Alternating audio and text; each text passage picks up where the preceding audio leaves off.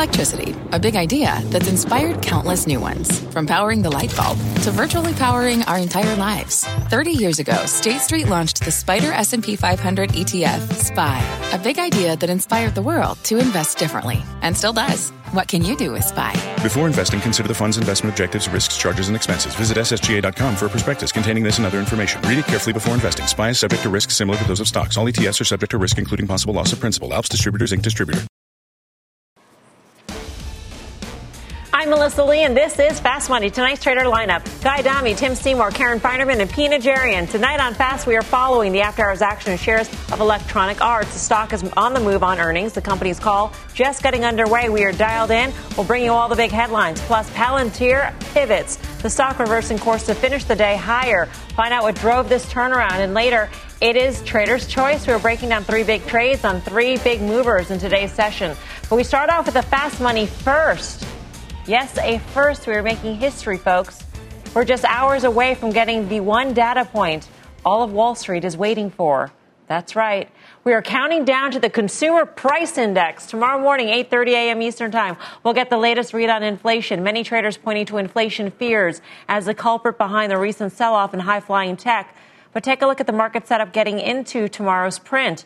The Nasdaq staging a massive reversal today, basically erasing a 2% drop at the open to end the day flat. This as yields edged higher. So is today's tech turnaround a head fake? Guy, what do you make of all this? Well, you just heard Mike talk about a watched pot never boils, or he said this, CPI is a watched pot type of thing. And I'm actually with him on that. Unless it comes out extraordinarily hot, which I don't think you're going to see, I think you do see this relief rally continue into tomorrow. So although I do think bond rates are going higher in the short term, tomorrow might be a complete head fake in terms of where rates go. So 162.70, I think, closed today in the 10-year. Again, unless this is an extraordinarily hot number, I could see rates dipping back below 1.58 and tech continuing the rally that we saw today. Again, I do think rates are headed higher in the back end of this year. I just don't know if it's tomorrow. Yeah, we are sort of making light of CPI and it being the end-all, be-all data point. We never talk about CPI, not never, but hardly ever on Fast Money because it is one single data point, a read on consumer prices, Karen. But the point here is that the market has been fixated on this notion of inflation, sniffing out any sign of inflation, whether it be commodity prices or labor inflation. With the JOLTS data this morning, certainly there is a concern about wage inflation. And that has really been a driver here for the markets. Yes, although there's sort of two parts of the inflation discussion that they talk about. There's near-term inflation, which I really believe we will see. There's anecdotal things, but also you can look at commodity prices and see where there's real inflation. The second part of it, though, is the Fed right in the idea that inflation is transitory, or will be, because you have this big pent-up demand and a supply chain issue and some other things that could be temporary? I believe that we will see inflation in the short term and in the longer term. That's how I'm set up. All that having been said, though, that, those stocks that had super high multiples, they have come in a lot. And I'm not talking about the FANGs. I'm talking about, the IGV is the ETF we talk about a lot. That's come in well more than 10%. By this morning, it opened down. It was like a turnaround Tuesday whoosh down, and then ended up rallying, 3 or 4% from the bottom. So maybe in the near term, that's it. Maybe the inflation scare at the moment for that sector is done.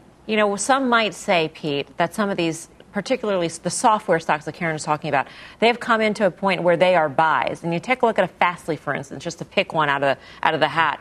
It's off 66% from its 52-week high. At this point, does it look to you like a bargain? What do you make of sort of this bounce that we've seen today, at least, in some of these stocks? I think you can make an argument of why that makes a lot of sense, Mel. And you look across the board, and it's Teladoc, it's DocuSign, it's all these names, Fastly. And all of them had a really great rebound today. When you look at where they were on the lows to where they actually closed, many of these names are up, somewhere close to 10% or more off of those lows. So that was an incredible move. But I think at the same time, for me at least, when you've got no PE or a 3-digit or a 4-digit PE, I usually tend to stay away. I actually will dip my toe into a couple of those names with the options. But I think overall, those are really toxic names because at any moment you can have these incredible pullbacks. And I think that what we're seeing right now is what started back in November, but this rotation, and I still think we're in the midst of it. And today, obviously, was on the negative side because of the way the financials traded and a lot of the other names in the industrials and so forth. But I still think that is intact. I think this was an anomaly. I think we'll see what happens over the next couple of trading sessions. But I actually think that we're going to see even higher highs when it comes to a lot of these various sectors, materials, energy, and all the rest, because I do believe that inflation, like Karen was saying, is temporary. It's here, and I think even further out, I think it's here. Just quick, Pete, what's a name? Give me an example of a name in which your toe is dipping.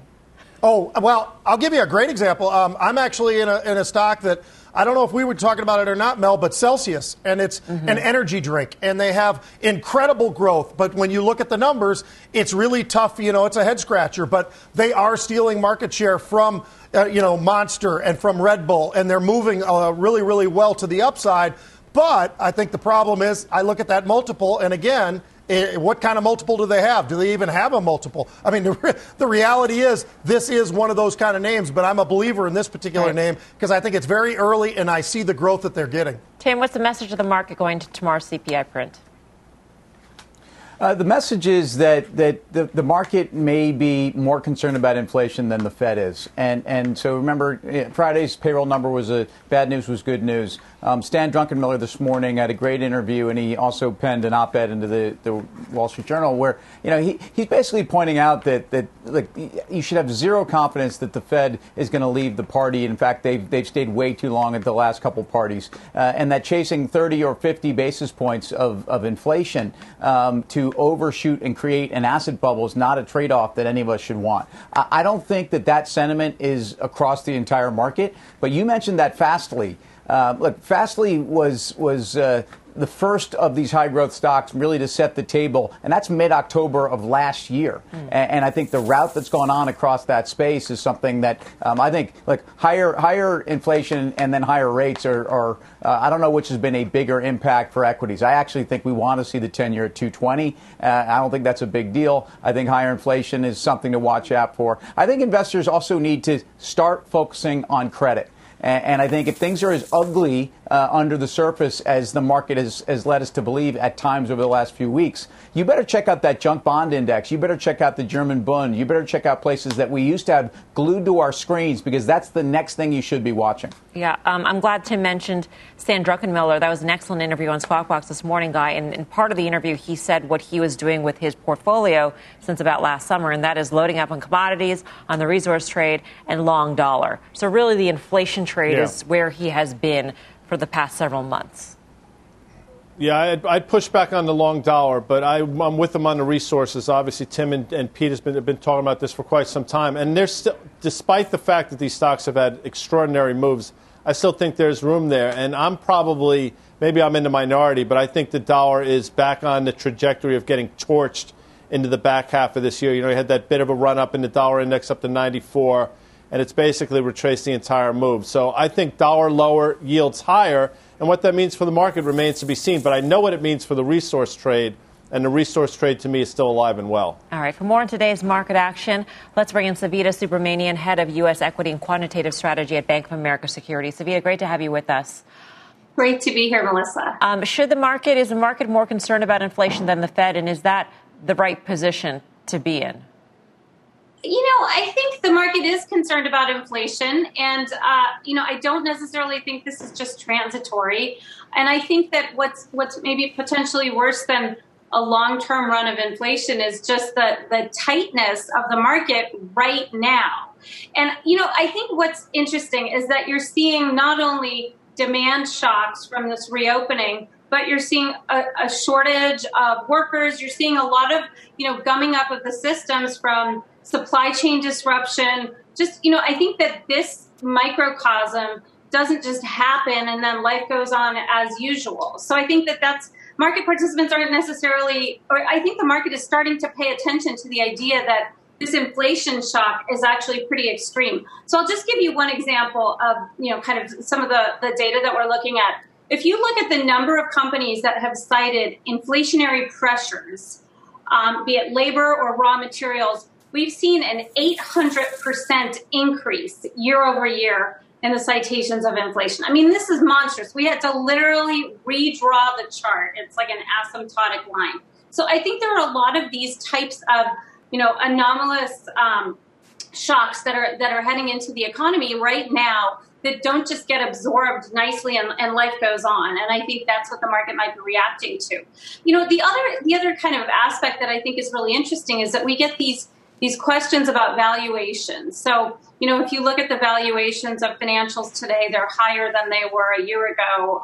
Doesn't this mean we should sell? And I think what's remarkable to me is that when I look at the average mutual fund and what they're holding today versus what they're holding a year ago, they haven't really changed that much. And this is what's shocking to me is how little reaction we've seen in positioning of the buy side of the long-only investment world in terms of where they're invested. They're still positioned for a disinflationary, tech leadership type of market environment. And I think that that's what's really going to surprise people, and that's the pain trade going forward.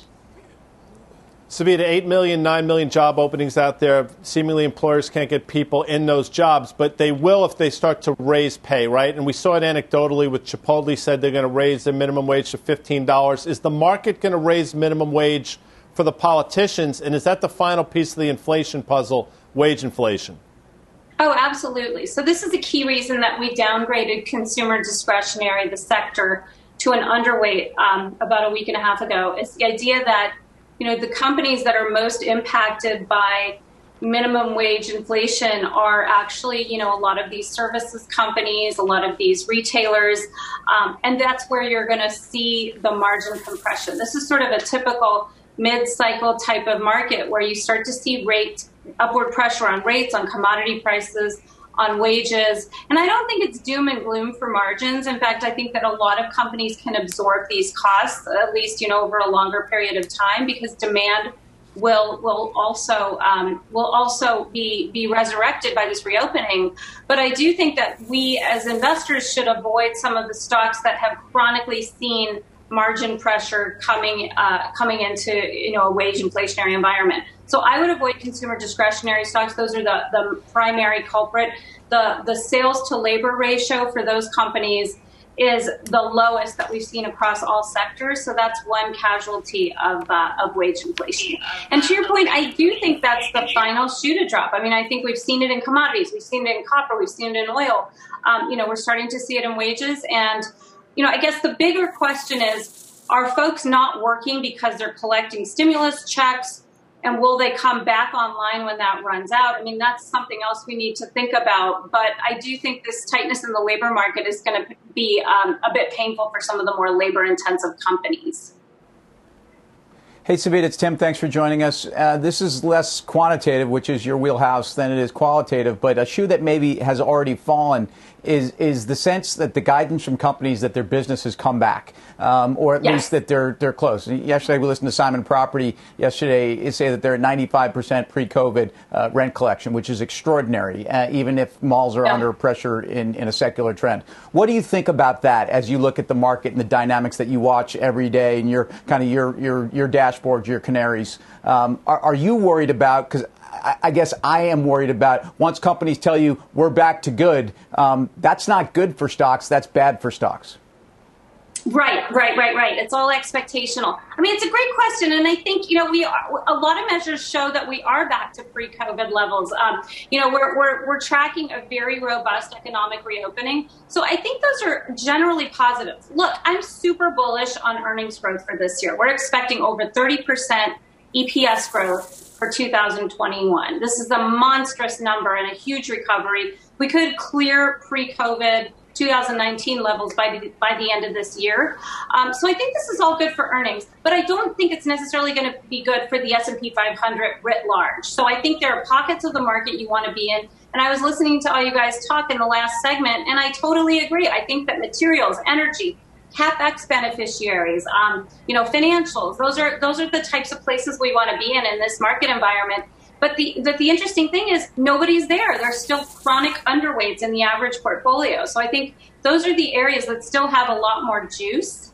And, to your question about does it get bad when the second derivative changes and expectations are back to normal, potentially, which is why we're not so enthusiastic about stocks in the second half of this year. All right. Savita, great to get your perspective. Thank you. Savita Subramanian, Bank of America.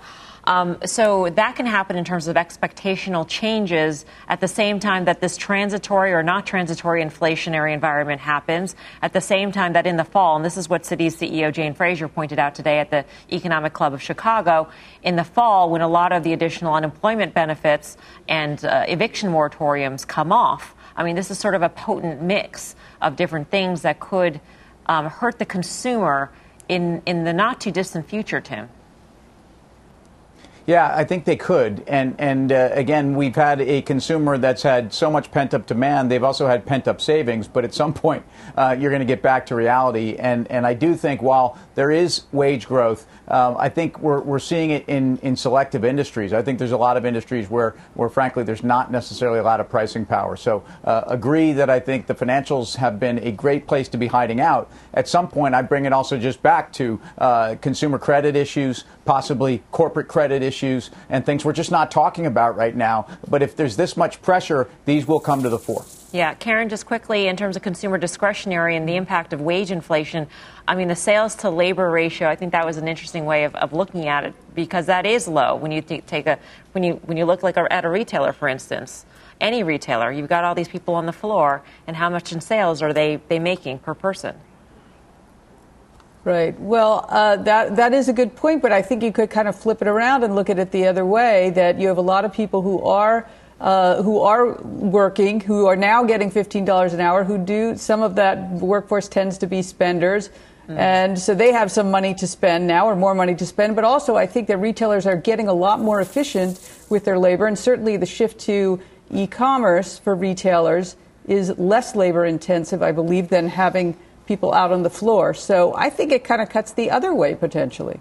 Interesting there. Coming up, we are trading the turnaround in Palantir. That stock was down 6% pre-market, but finished the day sharply higher. We'll find out what drove the big about face. But first, we're all over the after-hours action. Shares of EA, the stock on the move on the back of earnings. That call is underway right now. We'll bring you the trade when Fast Money returns.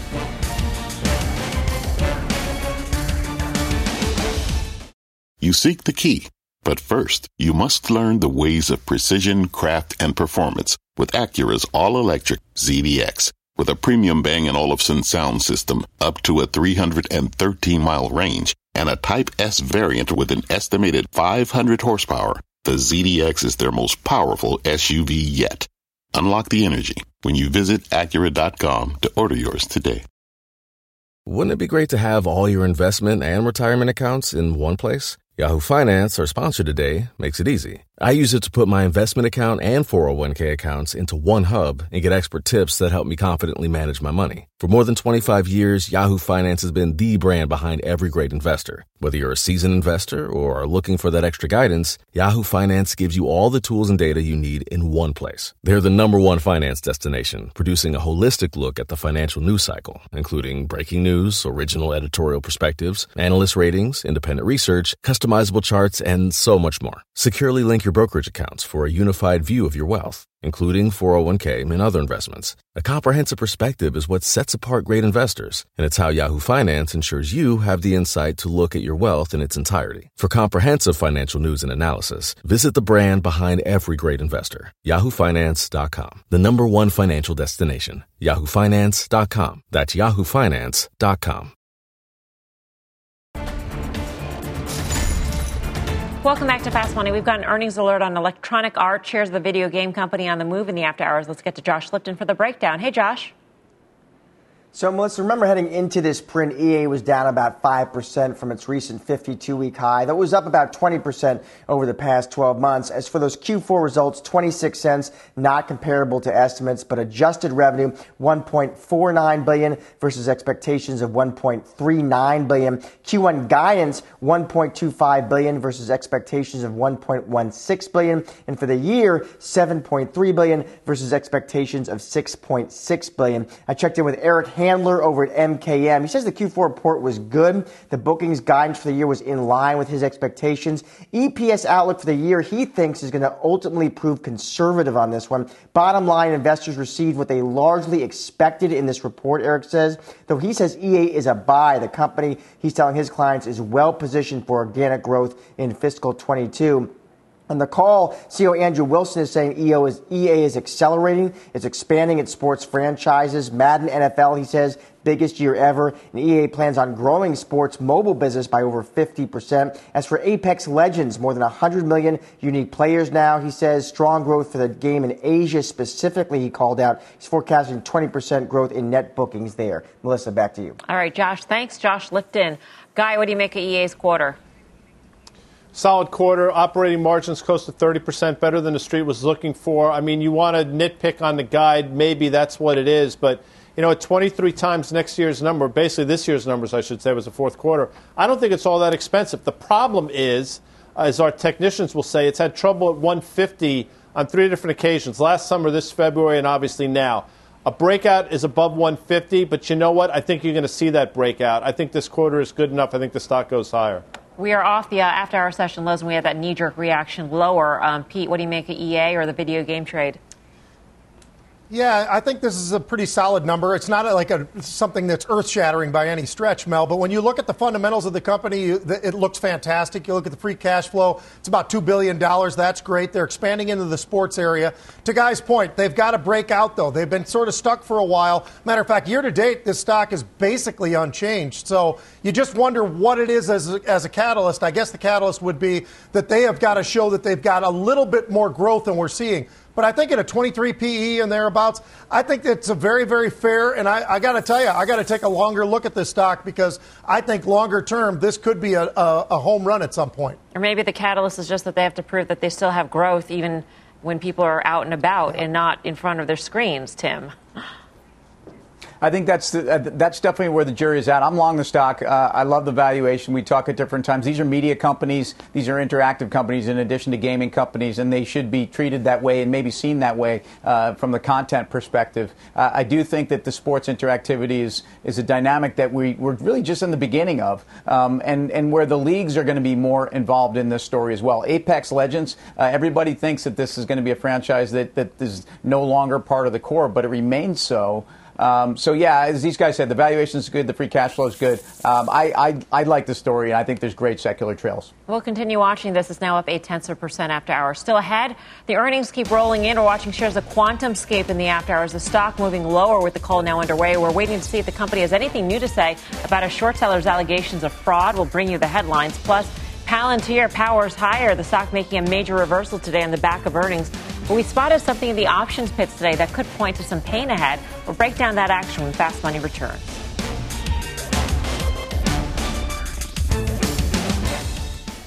For more than a decade, Comcast has been committed to bridging the digital divide and connecting millions to affordable high-speed internet. But the barriers to get connected go well beyond affordability. Through Project Up, Comcast is committing $1 billion to reach millions with digital skills training, resources, and opportunities needed to succeed in a digital world. Project Up, building a future of unlimited possibilities. Learn more at comcast.com/projectup.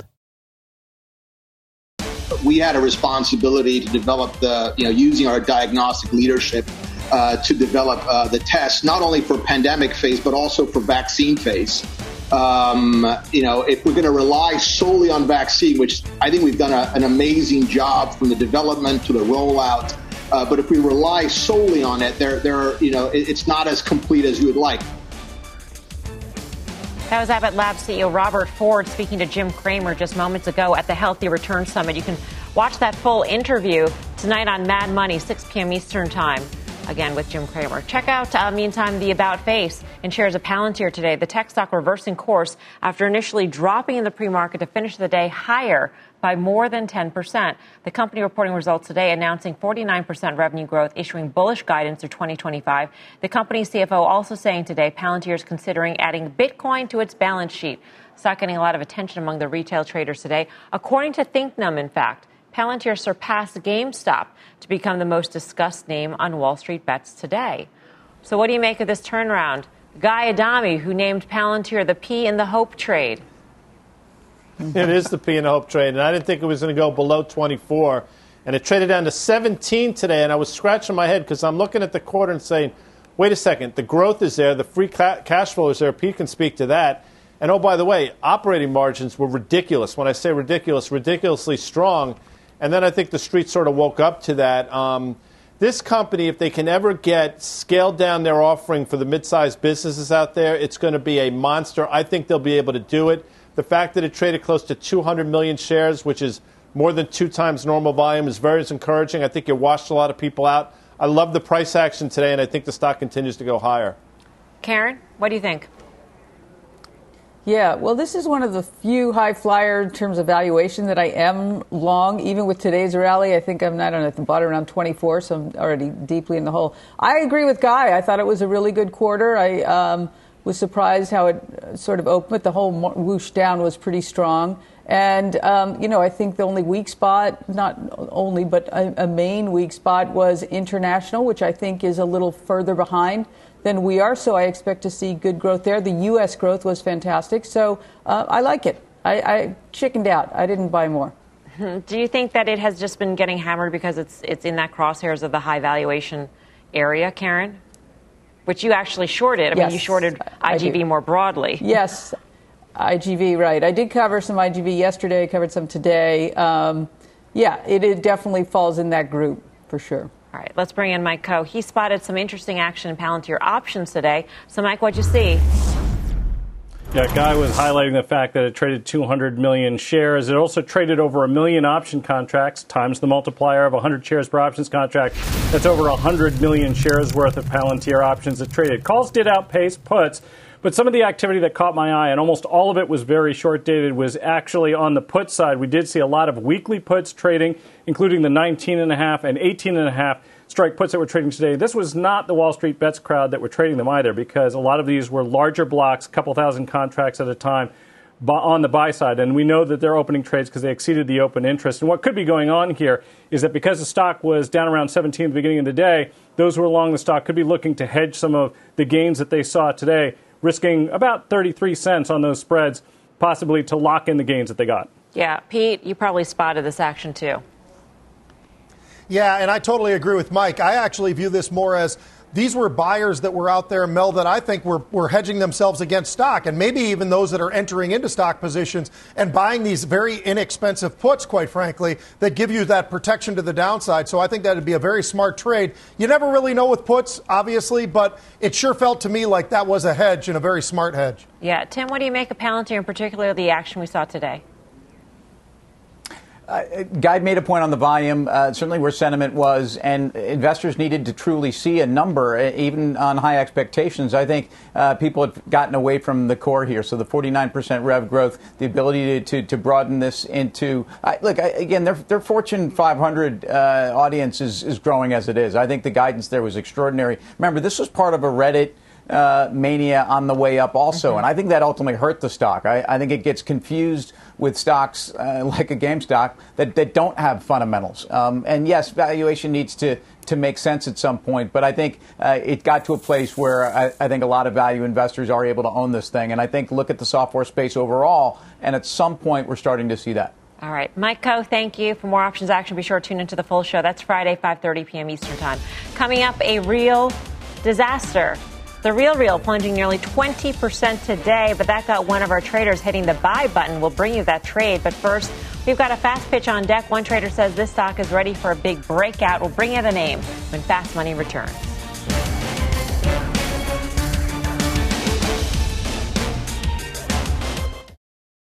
Welcome back to Fast Money. I wanted to correct something I said earlier in the show in a conversation about the interview with Stan Druckenmiller. I said that he was long dollar. I misspoke. I got that wrong. He's short dollar, short treasuries. So there he is on that trade.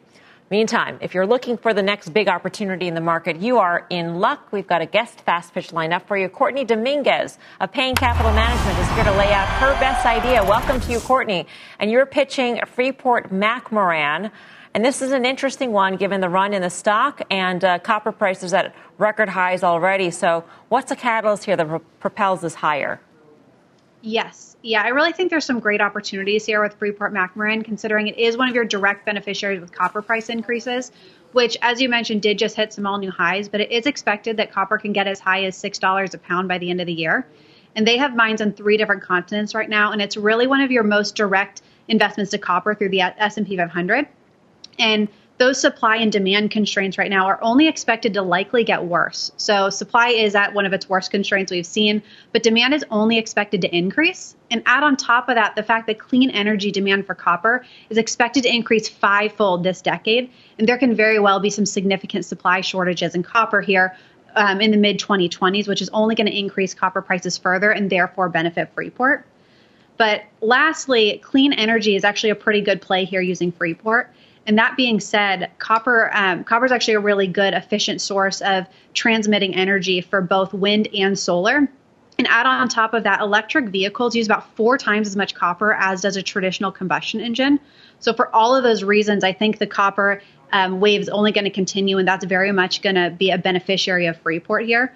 And take a look at the 1-year chart here. You will notice, to your point, it is trading actually close to its 52-week highs.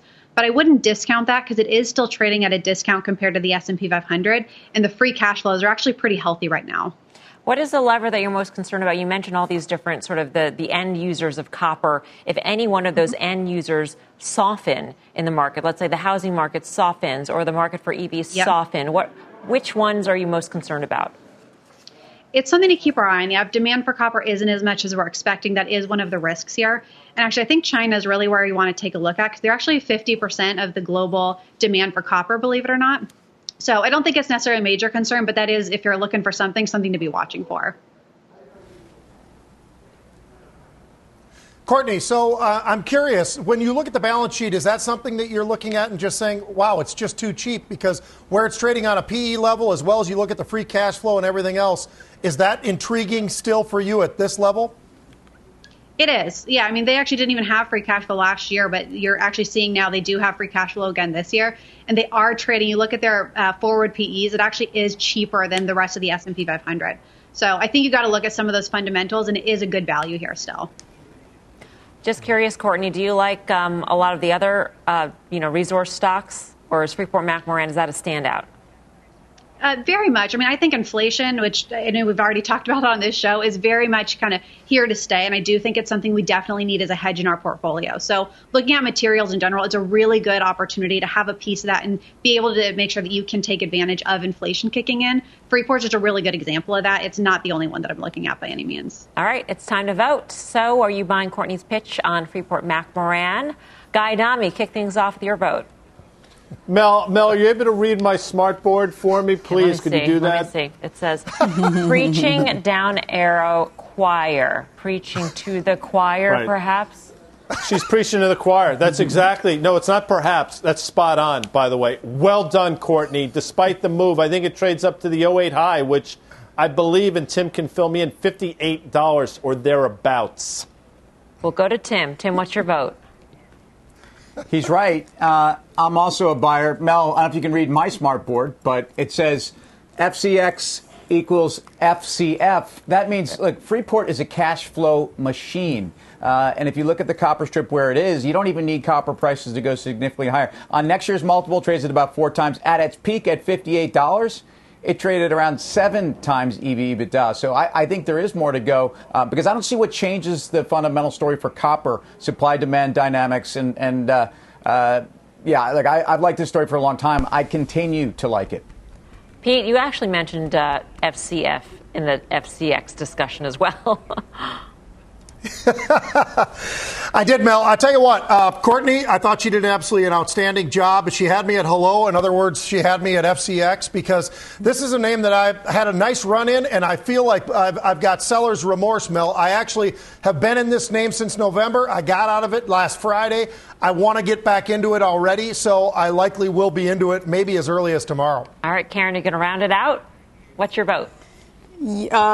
I'm going to pass. I learned something new, which is great, about how much copper goes into EV, which I always like learning something new. However, when I look at the forward curve, I feel like the copper frenzy, maybe it's not a frenzy, will maybe abate. And even if the free cash flow is there, the sentiment around the stock as copper prices goes down will go down. So I'm going to let that ball pass. It might be a strike, might be a ball, I'm not sure, but good pitch. But I'm going to pass. And kudos to my 3 counterparts for all being long now or in the past. I never was. Well, 3 out of 4 traders ain't bad, Courtney. Our thanks to you, Courtney Dominguez of Payne Capital. But the key here is whether or not you out there watching the show are buying Courtney's pitch on Freeport-McMoRan. You can vote in our Twitter poll at CNBC Fast Money. We'll have the results later on in the show. But first, we've got another earnings alert for you. QuantumScape on the move after reporting results. We'll bring you the numbers next. Stick around. Much more Fast Money in 2.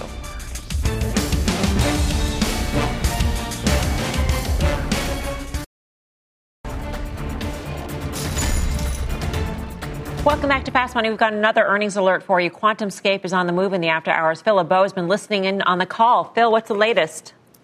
Melissa, this call is focusing on a lot of where the company is in its development of the cells, the next generation solid-state battery cells that the company is putting together. The stock trading down lower after they reported a wider than expected loss of 20 cents a share. But keep in mind, they spent $30 million versus $20 million in the fourth quarter. This is a company that is focused on hitting key milestones, and they outlined that they've hit a couple of those and they expect to hit a couple more. Here are some of those key milestones in their outlook. The pre-pilot line for developing this next generation of battery cells, they're making progress on that. They expect to enter next year with $1.3 billion in cash. And not only that, they added a new milestone, commercially relevant prototypes for automakers next year. Those commercial cells, by the way, they expect to have them to their customers in the time frame of 2024, 2025. And Jagdeep Singh, the CEO, on the call talking about the fact that he is not going to be selling any of his stock. Here's what he had to say. Based on the groundbreaking results we have shown so far, I remain optimistic about our ability to execute on this vision and achieve our goals. Given this context, with the exception of satisfying tax obligations, I'm committing to not sell any of my QuantumScape holdings, at least until we have delivered a prototype and a commercially relevant form factor to Volkswagen. Take a look at shares of QuantumScape since April 15th. And the reason we're showing you since April 15th is because that's the day that Scorpion Capital, a short seller, put out a scathing report. Melissa, you had the people from Scorpion on, I believe, a day or two later. And in that report, they called this a giant pump and dump scheme. And that made a lot of people sit there and think, okay, despite everybody at QuantumScape saying, hey, that allegation is false, would the SEC get involved? No mention of the SEC either in the earnings report or on the conference call. And again, this call is focusing on the milestones that they have hit this year and the milestones they expect to hit over the next couple of years. The commercial sales to customers in the 2024-2025 timeframe, Phil, does that mean that they would be manufacturing at scale by that point? Well, they didn't say at scale, but you can deduce that if you are Volkswagen, which is one of the primary customers for QuantumScape, you're going to want it at scale by 2024, 2025. You're not going to want a very limited run. Now, whether or not they can make it to scale production of these next generation cells, the 4-layer and then ultimately the 8 and 10-layer cells, that remains to be seen. But they are talking 2024, 2025 for commercial production of these next generation cells. All right. Phil, thank you. Phil LeBeau on QuantumScape. It is now down about 2% after hours. Guy, we did have Scorpion on. They had a 90-some-odd page report on this thing. It was at least the third short seller report to come out in the EV de-SPACed company space, which is interesting. And this is a sector that has been crushed, absolutely crushed of late. Yeah, well, listen, the comments out of the CEO are very encouraging. He said he's not going to sell, other than his tax requirements, I guess, if I heard it correctly, he's not going to sell stock. I mean, that's obviously an encouraging thing. This is what I'll say, a couple things. Cowen put out, I think they initiated this stock a month and a half, 2 months ago, $57 price target. I'm fascinated to see if they backtrack on that over the next couple of days, one. Number two, remember, they filed they filed for a 13 million share secondary, priced only 10 million shares at about a 20% discount a month and a half or so ago from 48 where it closed down to $40. It's never even sniffed that price again. To me, you got to sit with your popcorn in your hand and watch how this thing plays out, because I'm not quite sure what happens, but it's going to be fascinating. I don't think we're going to see 40 anytime soon, but I'm hard-pressed to think they can push it much lower from here. I mean, the question is, will we see it again? And it's right now down more than 70% from its 52-week high. And the question, and I think of Karen when I say this, should it ever have been that high? And I think that's sort of the question investors have at this point with the froth or enthusiasm, whatever you want to call it, coming out of this space. How do you value a pre-revenue, pre-profit company with an untested technology, Karen? I don't know how you do it. I don't know how you do it, especially for a technology that I don't understand. And that valuation, that valuation, you should never have been there. There's no question it should never have been there. Are we going to have a discussion 3-6 months from now? It should never have been at 29. So this is just it's filled with everything I couldn't possibly get comfortable with. On the flip side, I wouldn't short it either, because who knows? Yep. Coming up, the trader's choice. We are breaking down fast money trades on 3 monster movers in today's session. Plus, it's not too late to vote for Courtney's fast pitch on Freeport-McMoRan. Do you think it's a buy here? Vote in our Twitter poll at CNBC Fast Money. We'll have the results at the end of the show. And as we head out, a quick message from CNBC.com reporter Hugh Sun as CNBC celebrates Asian American Pacific Islander Heritage Month. I think being an outsider gives you some huge advantages. I know personally from quite often being the only Asian American person in the room, you develop a little bit of a chip on your shoulder. You want to outwork your competitors because that is within your control. That work ethic is really useful. I think it's rocket fuel for career success.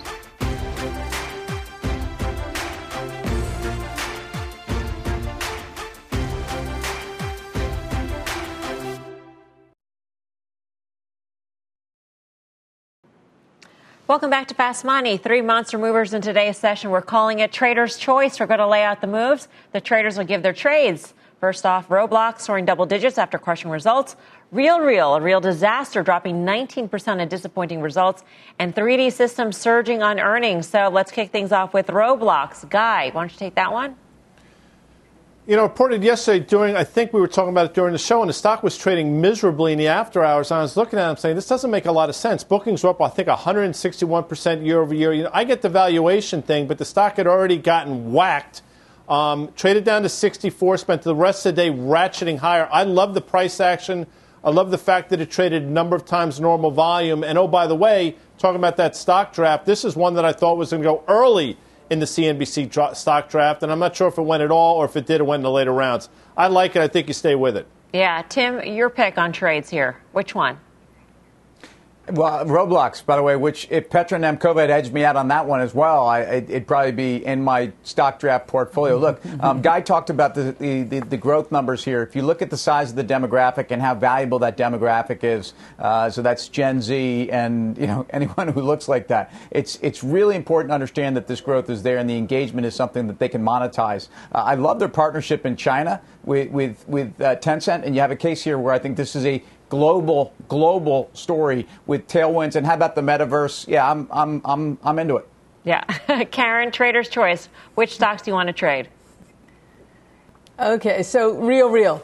I mean, I watched it all day. It was on sale, clearly, very much on sale. Can't help myself. I had to buy some at the end of the day, take it home, see how it looks in my portfolio. I think that there is more growth to come. I think this really is a reopened stock. I think there was an analyst report saying the reopened growth is already priced in. I don't know if I'm getting that exactly correct, but I don't. I think that we're going to see more people go to sort of fancier events and social events, and then they're going to want RealReal's product. I think RealReal really has a great name. Their balance sheet is in good shape. They have some debt, but they have cash. They have time. I don't love that the CFO left. It could be very innocuous.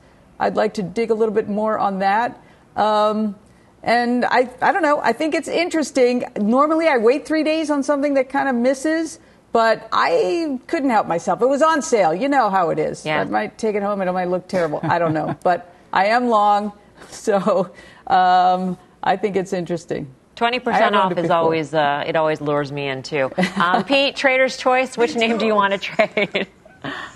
Well, by what you just said, I was thinking TJ Maxx, and you're talking about money coming off. No, I'm going to go with 3D Systems, Mel. And what I like about what they're doing is just about everything. The new CEO has done a great job, a complete focus now on healthcare and industrials, and they did a great job in terms of they beat on the top and the bottom. So they're doing things finally the way we would hope that they would. And I think the fact that they're new and refocused sort of a plan to go forward is really starting to work. And I think we'll see that start to pay off into the future. But we already saw it today because stock reaction and obviously there's a pretty large short interest. But the combination of those two really pushed this stock to the upside. All right. Up next, you can still vote on Courtney Dominguez's fast pitch on Freeport-McMoRan.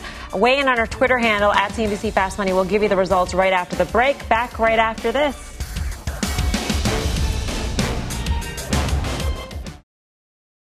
Welcome back to Fast Money. Time to reveal whether you at home are buying Courtney Dominguez's fast pitch on Freeport-McMoRan. You can put it on the board. Yes, Courtney knocking out of the park on her first fast pitch. 63% of America says Freeport is a buy. Time for the final trade. Let's go around the horn. Tim. BHP, this resources trade in commodities goes higher. BHP, leader of the pack. Karen Feinerman. Yeah, well, we just talked about Real, and so I don't make that many trades a day, so this is my final trade. Bought Real. Pete Najarian. I'm going to give you the letter U, Unity Software, Mel. They just crushed it tonight. I think this thing's going a lot higher. Guy Adami. Tremendous power pitch for the first time out. Right, Mel? Don't you love the power pitch? I mean, one of our best segments, I would think. Fast pitch, yes. You know what else I like? I like the way MasterCard traded today. It's off its all-time high. Traded well today. MA. All right. Thanks for watching Fast Money. See you back here tomorrow at 5. Meantime, don't go anywhere. Mad Money with Jim Cramer starts right now.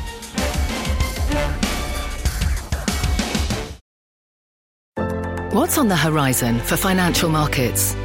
At PGIM, it's a question that over 1,400 investment professionals relentlessly research in pursuit of your long-term goals. Specialized across asset classes, but united in collaboration, our teams provide global and local expertise.